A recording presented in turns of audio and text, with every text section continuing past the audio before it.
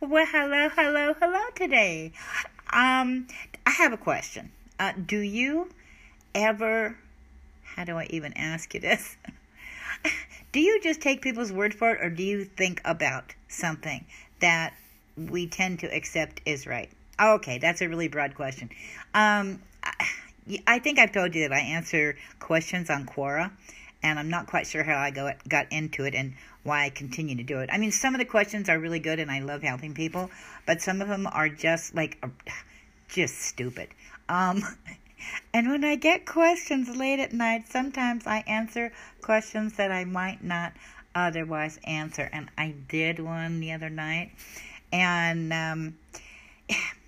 that's what it comes down to. It comes down to thinking about something, not taking things for granted that we're told about dog health, whether it's from your neighbor, your friend, your sister, your brother, your parents, or your veterinarian, because sometimes they don't make sense and we believe stuff that we probably shouldn't. Okay, so the question that I got that made me answer was, how important is a dog's dew claws to a dog?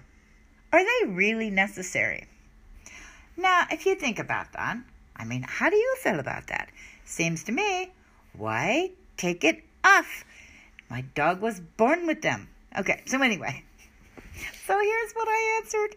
I said, how important is your pinky finger? Do you really use it? I'm not trying to be an ass. I used to have my dog's dew claws removed because my vet told me they were useless and would get broken and infected, and so I should just have them removed to prevent future problems. Yeah, and I did. I bought into that until one day, about 30 years ago, I realized I was amputating part of their body. I stopped the practice. Since then, I've had dogs that actively use them on their front feet to hold bones and toys.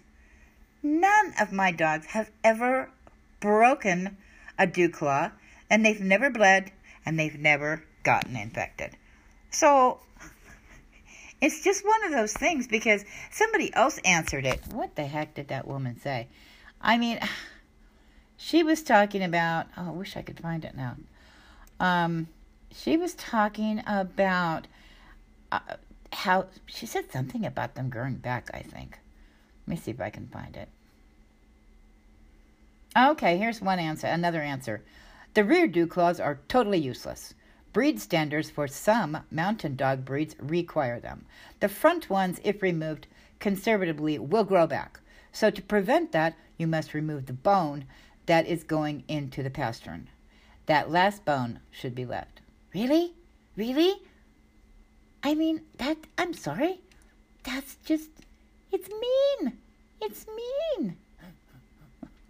Okay, one other person. I haven't even read this one yet. This is one that was answered after mine. And she wrote, well, you stepped squarely into a debate. Dew claws were commonly removed in the past to prevent injury. Dogs out on the hunt in rough territory often damaged this claw-causing pain. No one really believed them to be of any real importance, rather just saw them as a hindrance. I have seen where an argument has been made that they are needed and removal might later cause arthritis. I don't know if it's a valid point or just a claim made. So what does this mean for a modern owner? Well, it means they do not need to be removed for our homebound couch potatoes, and it is possible to leave them. So by all means, understanding that dogs being used to hunt may very well benefit from having them taken off. I don't believe her. But some people do believe they assist dogs in balance and navigation on uneven ground. Rather, this is absolutely true. Again, I really don't know. I have had dogs with and without and never noticed any real difference. Okay, and she goes on and on, going back and forth. But, honestly, why do we have to cut something off? Don't you think God put them there for a reason? Or Mother Nature, or however you believe? And that kind of reminds me of another another one that I had a hard time with. This one took me a really long time to get, and I may have actually mentioned it in another podcast, and that's tail docking and ear cropping. My first dog, was a Great Dane. And Great Danes, they're beautiful dogs. They're beautiful. They're statuesque. They're like looking at royalty when they sit up. Their conformation is beautiful. But I thought the floppy ears were really funky looking, and the only Danes I'd ever seen had cropped ears, so we had her ears cropped. And she was gorgeous. Let's see. And I had my second Great Dane's ears cropped too. And then years later, when I ended up with pit bulls, it was the same. I hate to say this, I hate to admit it, but it was the same thing. With Samoots, my ex wanted to have his ears cropped so that they looked good. And so we had that done. And I ended up having one of my dog's tails docked. At the time, I thought it would just be, I'm so sorry. I really apologize. I thought it would just be really cute. And how I didn't realize what I was doing. I could just slap myself silly.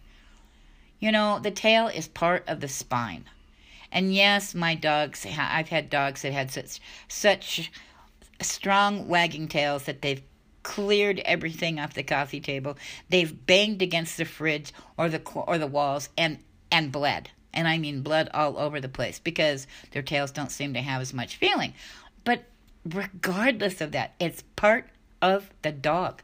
And now that I'm understand much more about natural things like I'm trying to think of the right word. Touching meridians and that kind of stuff, whether it's with needles or whether it's with just touching with your fingers, there are a lot of ways to help heal a dog by ancient Chinese things like acupuncture and acupressure is what I was thinking of. And of course, as soon as I start this thing recording, I always draw a blank with a word. But anyway, those.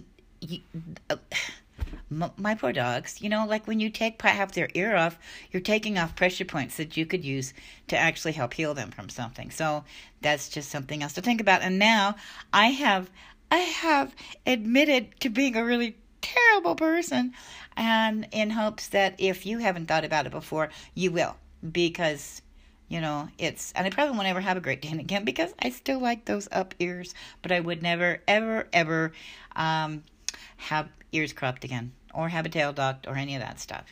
So that's how I changed my mind, and I hope you'll forgive me for my past indiscretions. But anyway, that was what I wanted to talk about today. So I'm out of here, and tomorrow I'm got to think of something better because I don't want to admit to any more bad things, Ew. Okay, bye. I'm out of here. Oops, there's something I need to remember to tell you every single time I do a podcast, and that is I am not a veterinarian. I am not a medical professional, so I cannot give you medical advice, but I can sure give you some good advice. Okay, that's it. See you soon.